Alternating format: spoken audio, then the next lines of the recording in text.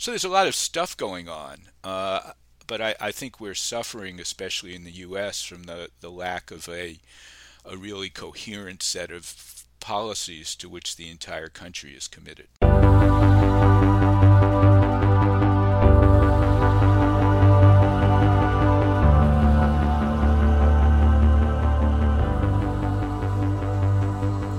Welcome to Environmental Insights, a podcast from the Harvard Environmental Economics program. I'm your host, Rob Stavins, a professor here at the Harvard Kennedy School and director of our Environmental Economics program.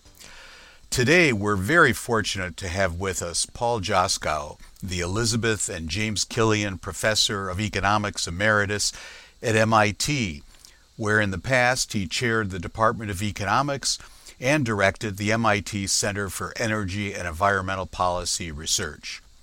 Paul's research and teaching have been in multiple areas, including, among others, industrial organization, energy and environmental economics, and regulatory policy. He's a distinguished fellow of the American Economic Association, a fellow of the Econometric Society and the American Academy of Arts and Sciences, and a member of the Council on Foreign Relations. And I'm very pleased to add to that Paul is also an associate scholar of the Harvard Environmental Economics program. In addition to all of this, he took a leave of absence from MIT and served for 10 years as president and CEO of the Alfred P. Sloan Foundation in New York City. Paul, welcome. Thank you, Rob. It's great to be here. So before we talk about your current thinking on energy and environment and perhaps climate change policy, I'd like to go back to how you came to be where you are and where you've been, and our listeners find this interesting. And when I say go back, I do mean go way back. So where did you grow up? I grew up in New York City. I went to New York City public schools for elementary school, junior high, and high school. And then for college, you went off to Ithaca, New York. Is that right? I went up to Cornell. I was attracted there by Alfred Kahn, who was a family friend.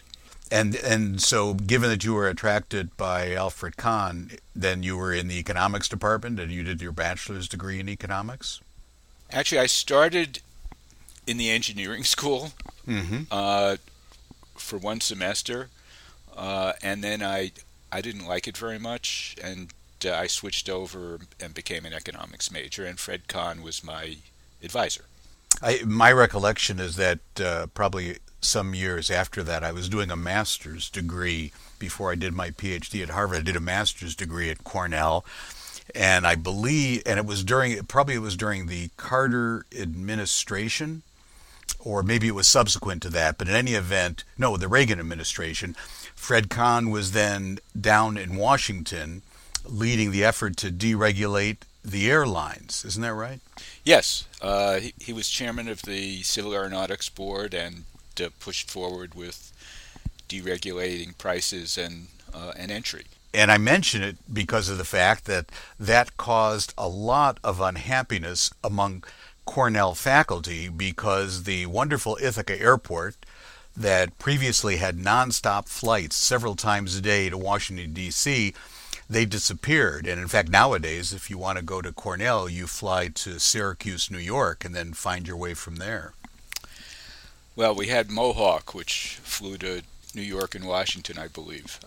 The last time I tried to go to Ithaca, there was nothing. I flew to Syracuse. No, that's right. That's the way it is now, for sure. So you did your BA in economics after moving over from engineering, and then graduate school. Yes, I went to Yale for my PhD right after I graduated in 1968, and I completed my PhD at Yale in 1972. And your dissertation was a behavioral theory of public utility regulation, is that right? Yes, it was. It focused on the political economy of public utility regulation and the behavior of regulatory agencies and their interactions with various interest groups, including, of course, the firms they regulated. Oh, interesting. And who was your committee? I had two primary thesis advisors. Uh, Alvin Klavorik, who is still Hmm. there. He's in the economics department and in the law school, and Dick Nelson, who was at Yale at that point and eventually went to Columbia, Hmm. and he worked primarily on evolutionary economics Hmm. with Sid Winter, but uh, he gave a very interesting graduate IO course, which was quite different from the industrial organization courses offered most other places. So you receive your PhD from Yale, and then what was your first job out of graduate school? I was lucky when I went on the job market. I guess in late 1971 and early 1972, I had a lot of offers, and I found MIT to be uh, the most interesting and the most friendly and supportive place that I visited. So I chose to go to MIT. And obviously it fit well because you, other than sabbatical leaves, you spent your whole career there, haven't you? My entire career has been at MIT except for a few leaves. So let me turn to another important aspect of your professional life, that an extended leave of absence for 10 years to the Sloan Foundation. So why and how did you go there, and what was the experience like after being in academia for years? Well, it was an interesting uh, decision, I guess, and it came about by accident. I was reading Science magazine, and there was an ad uh, for a new CEO, president and CEO of the Sloan Foundation, and I'd done some work with the Sloan Foundation over Hmm. time. Uh, and I went up to see Bob Solow, who was on the Sloan Foundation's board of trustees, and I said, Hmm. "Is this for real, or are you just putting this ad in because you have to put ads in all over the place?" He said, "No, no, we haven't. We haven't chosen anyone. I'll send in your resume if you want." So I said, "Yeah, send it in. Let's see what happens." Hmm. And push came to shove. I was interviewed several times, and they offered me the job. And then I decided, gee, if I'm going to ever do anything different, I was just turned 60. This is the Hmm. time to do it. The Sloan Foundation's historically a very academic foundation, supports a Right. lot of academic research, university research, and I decided to give it a try. So was it a difficult transition in any way, or was it just unambiguously positive on all dimensions? I, I would say that it was at first it was shocking because I wasn't sure exactly what I was supposed to do, Hmm. and I'd never run an organization with all those responsibilities before. I'm not only for the people and the grants, but we had a $2 billion endowment that had Hmm. to be managed properly. So it took me a while to get to know everyone, to get my feet firmly on the ground, and to decide uh, what what if any new programs we would implement. And over the next year, 18 months, I closed a number of existing programs and then started a number of programs, including programs in economics and a program in Hmm. energy and the environment. And I assume you enjoyed life in New York City. I grew up in New York. New York has, from my view, pluses and minuses. There's a lot to Hmm. do, Yeah. and which is nice. But it's a big urban city that has its own issues associated with crime and noise and sometimes dirt. But yeah, it's an exciting place to be. We actually kept our house in Brookline, Hmm. and we came back for a few days every month. And MIT had an office for me, so I stayed in touch with MIT during that period of time as well. Oh, that's great. Now, your successor is not an economist. He's from the natural science world. What about your predecessors? What was sort of the typical background of your predecessors as president and CEO of Sloan? Well, first of all, Alfred P. Sloan was the president from the time the foundation was created in the mid 1930s until he died in the early 1960s. Oh, I didn't know that. Uh, so he ran it basically. My immediate predecessor was Ralph Gomery, who had been the chief scientist at IBM, Mm-hmm. and he had that position for I think 18 and a half years. And then there were maybe two or three or four people in between Sloan and Ralph. There was someone from Princeton, a professor from Princeton, whose name is escaping me now, who was the president, and a couple of other academics. So consistently, the president and CEO for quite a time now has been an academic. Yes, I would say except for Sloan himself, Yeah. they've all been academics. I include Ralph Gomery as an academic in the sense that he supervised a large a portfolio of technical basic research. So let's turn to regulatory economics. I mean, there have been tremendous changes, certainly in the world of regulatory policy, since you were doing your work at Yale and your PhD research. Can you comment on the most prominent changes or trends, not so much in regulatory economics initially, but in regulatory policy? Well, I think certainly in the sectors that interest me most, which are electric power and other energy sectors, oil and natural gas, the big change that has taken place in the last 20 or 25 years has been restructuring these industries so that we could rely more on competition and less on regulation. It started with the natural gas industry and the oil industry, and then during the 1980s and 1990s, and ultimately around 2000, it resulted in restructuring and the creation of competitive wholesale electricity markets and retail competition in many U.S. states, in Europe, and in other countries. Now, I assume that there were a variety of factors that brought about those changes in regulatory policy in those different sectors. Is there sort of an overall factor across all the different sectors that brought about the demand and then the actual implementation of these regulatory reforms? I don't think there was a common thread. It was more a time series profile. Uh-huh. So the first industries to be deregulated, by deregulated I mean the government stops controlling prices and stops restricting entry, was the airlines, the trucks, Right.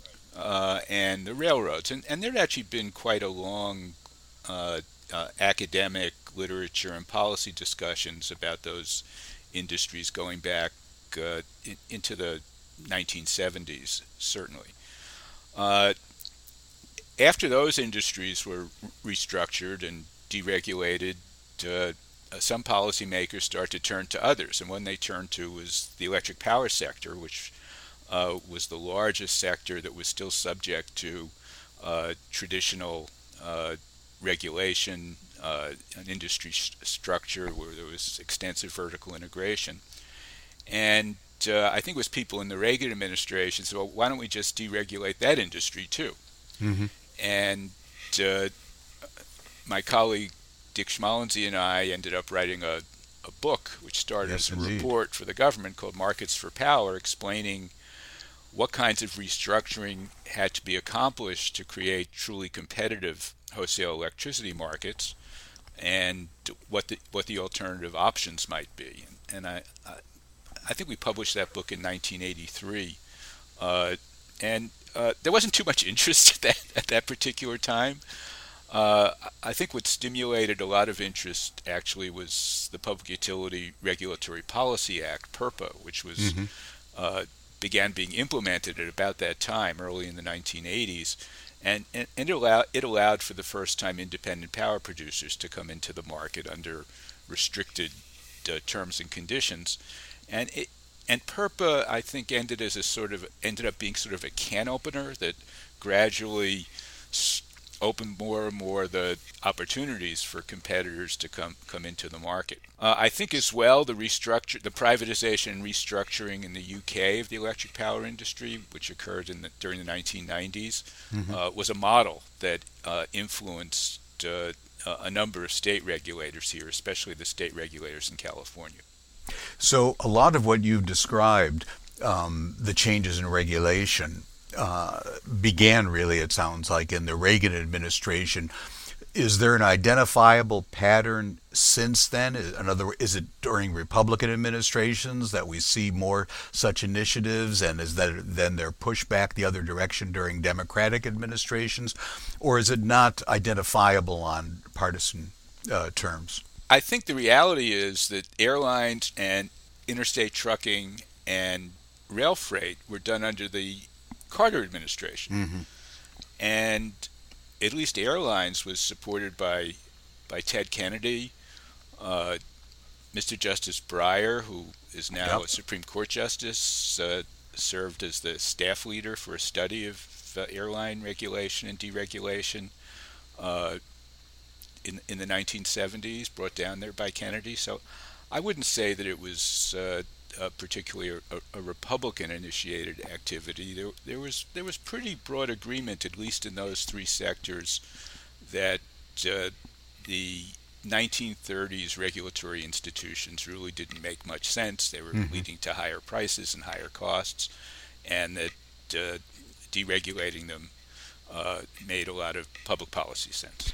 So these have been bipartisan initiatives. If we were talking about environment rather than regulatory policy, I would observe the same going back decades ago, that they were bipartisan initiatives. But now, in this era of extreme political polarization, particularly around climate change, it's very partisan. Has the political polarization also infected Washington debates on regulatory policy more broadly, or has that not happened? Well, I think it's certainly become more partisan, and it's particularly partisan with regard to climate change policies, and that has had a significant effect on the ways in which the electric power sector in the U.S. is adapting to climate change and implementing policies to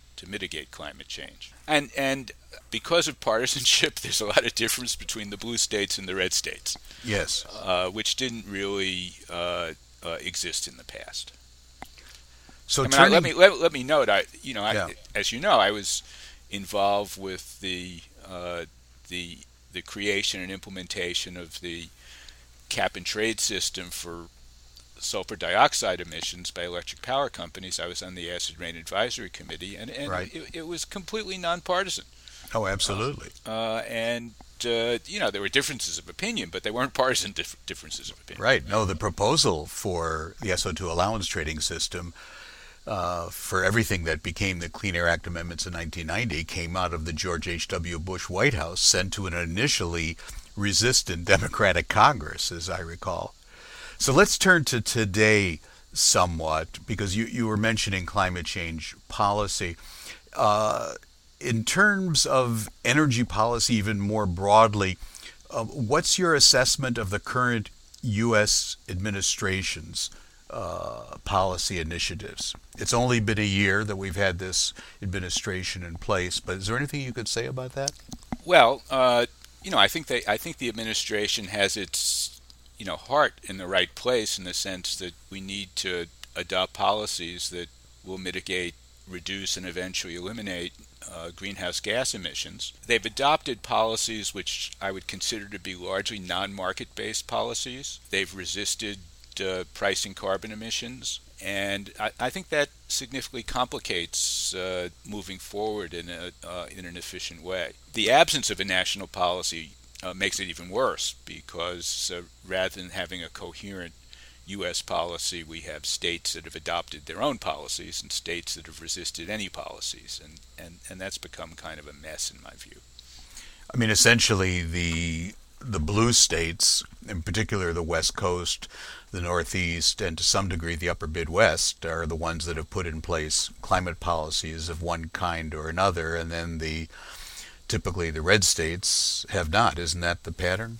That's exactly the pattern. If you look on the map, it's Vermont, Massachusetts, Connecticut, New York, New Jersey, Maryland, Virginia. If you go west, it's Illinois, then California, maybe Oregon, but those are the blue states that have always been quite activist on environmental issues, and other states, especially states with a lot of coal, are resisting climate policy. Yeah, I mean, if we look at a map of the various states painted red or blue, geographically, it's a relatively small share of the landmass that would be painted blue as democratic. But if we look at it in terms of population, or more importantly, in terms of gross domestic product and hence CO2 emissions tightly linked with that, it's actually a very substantial. It's that more than a majority of the country. Yes, that's true, and and there are states on the margins that have and reluctantly, like Arizona and a few other states, adopting measures to reduce carbon emissions. So I think it's more than a majority. Mm-hmm. Now, I focus primarily on the electric power sector, and that's what I'm most knowledgeable about. And in a way, that's where we've made the most progress. But that's very important because much of the rest of the strategy is to first to clean up the electricity sector to make it net zero, whatever exactly that means, and then to use clean electricity in other sectors to electrify those sectors so that they can be reduced by fossil fuels, and then in transportation to use some mix of electric vehicles and alternative fuels to decarbonize that sector. So in a way, if you think of there being a first step, it is decarbonizing the electric power sector, and that's proceeding slowly. Yeah, but it's been in the United States and in other parts of the world the low-hanging fruit, lower costs available, particularly in the U.S. because of natural gas.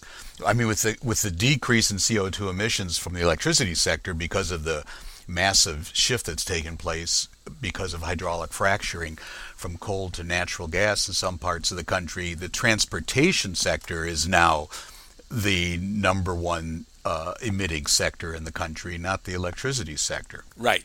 They're pretty close on average. Yeah. The electricity sector's at least been moving in the right direction since 2005. You'll probably see reports, if they're not already out, that CO2 emissions increased between 2020 and 2021 in the electric power sector and in the transportation sector. However, remember 2020 was a year when we had a very significant economic contraction, and demand for electricity and oil and gas declined as well. It's not just natural gas. I mean, I've done some work on fracking. I mean, natural gas replacing coal was a big deal. Of course, there are those who are concerned that the methane emissions at least partially and maybe fully compensate for those CO2 reductions. But it's also been the expansion of wind and solar generation, which has been growing very, very quickly, in part because the costs have come way down for those facilities, in part because of state policies, and in part because of federal policies, tax incentives and other incentives. So I did a calculation, a back-of-the-envelope calculation about a year ago, and I think it came out to be about 2/3 natural gas and the rest wind and solar. And I bet if we look at 2021, I bet it's going to be closer to 50-50. And you make another interesting point, namely that if we're to look at the life cycle of natural gas, then the difference in greenhouse gas radiative forcing between natural gas and coal is not as dramatic as it appears at first blush in terms of the CO2 emissions that are involved when those two fuels are burned. Right. But, as you know, though, methane is a much more potent greenhouse gas, over, let's say, a 20-year period than is CO2. So by far, one has to consider methane leaks as well. Actually, when I was at the Sloan Foundation, we ended up supporting quite a bit of research that the Environmental Defense Fund was leading on measuring methane leaks from the wellhead to the burner tip. And that's been a big challenge is measuring methane releases. yes, there are all kinds of different ways of doing it from the ground, from the air. They're now going to Hmm. use satellites to measure methane Yeah, emissions. absolutely. So, in regard to global climate change policy, looking around the world or limited to the United States, whichever you prefer, would you put yourself in the optimist or the pessimist camp in terms of current and future progress that's likely to be made? So I guess I'm in the somewhere between. I mean, I'm pessimistic about the U.S. adopting a coherent greenhouse gas mitigation policy over the Hmm. next few years. I'm more confident of the Europeans doing this, and perhaps even China mitigating its emissions. On the other hand, I think there are market forces at work that are going to help. Hmm. And I'll just mention a couple. First, I've already mentioned the declining costs of wind and solar. I think that's important, even with no constraints. At least work we've done at MIT suggests you get quite a bit of, in the long run, diffusion of wind and solar into the system just on straight economic grounds. There's a lot of R&D going on other technologies in electricity that do not produce CO2 emissions. There's interest in small nuclear plants, and there's interest in alternative fuel cycles, the Allam cycle, which basically uses CO2 to drive a turbine and then sequesters it. There's work going on carbon capture and sequestration. So there's a lot of stuff going on. Hmm. But I think we're suffering, especially in the U.S., from the lack of a really coherent set of policies to which the entire country is committed. So you're a technological optimist and a policy pessimist? Yes, I guess that's the case. And so let me put aside the technology and the policy. There's one other set of changes that have been taking place that have been really quite dramatic, and that is youth movements of climate activism, most prominently in the United States and Europe in 2019, somewhat in hiatus because of the pandemic in 2020. But then they came to the fore again in Glasgow during the annual conference of the parties. Greta Thunberg, but not just her, much more broadly, young people seem to be much more agitated and activist on climate policies than previous generations, surely. What's your reaction to these youth movements of climate activism? Well, look, I think it's great that young people have recognized climate change as a threat to the globe, to our way of life, and that they have kept their concerns bubbling in the policy arena. One of the ways that those concerns are being articulated now, aside from marching on Parliament and so on, is the private, companies like Google and Microsoft and Walmart even and others have made decarbonization commitments, and they're out there supporting investments in wind and solar and energy efficiency. And Mm-hmm. I think that reflects uh, in part the views of their employees, but also of their customers. Now, one question I wonder about, and I'm interested in your opinion, is whether what we're seeing is a cohort effect, in which case, as these people get older, rather than demonstrating in the streets, they'll be inside the rooms where the decisions are made, or whether it's an age effect, and as they get older, they will become more conservative and won't be so activist. Do you have any sense, or what's your guess of which it is? No, I think it's the former.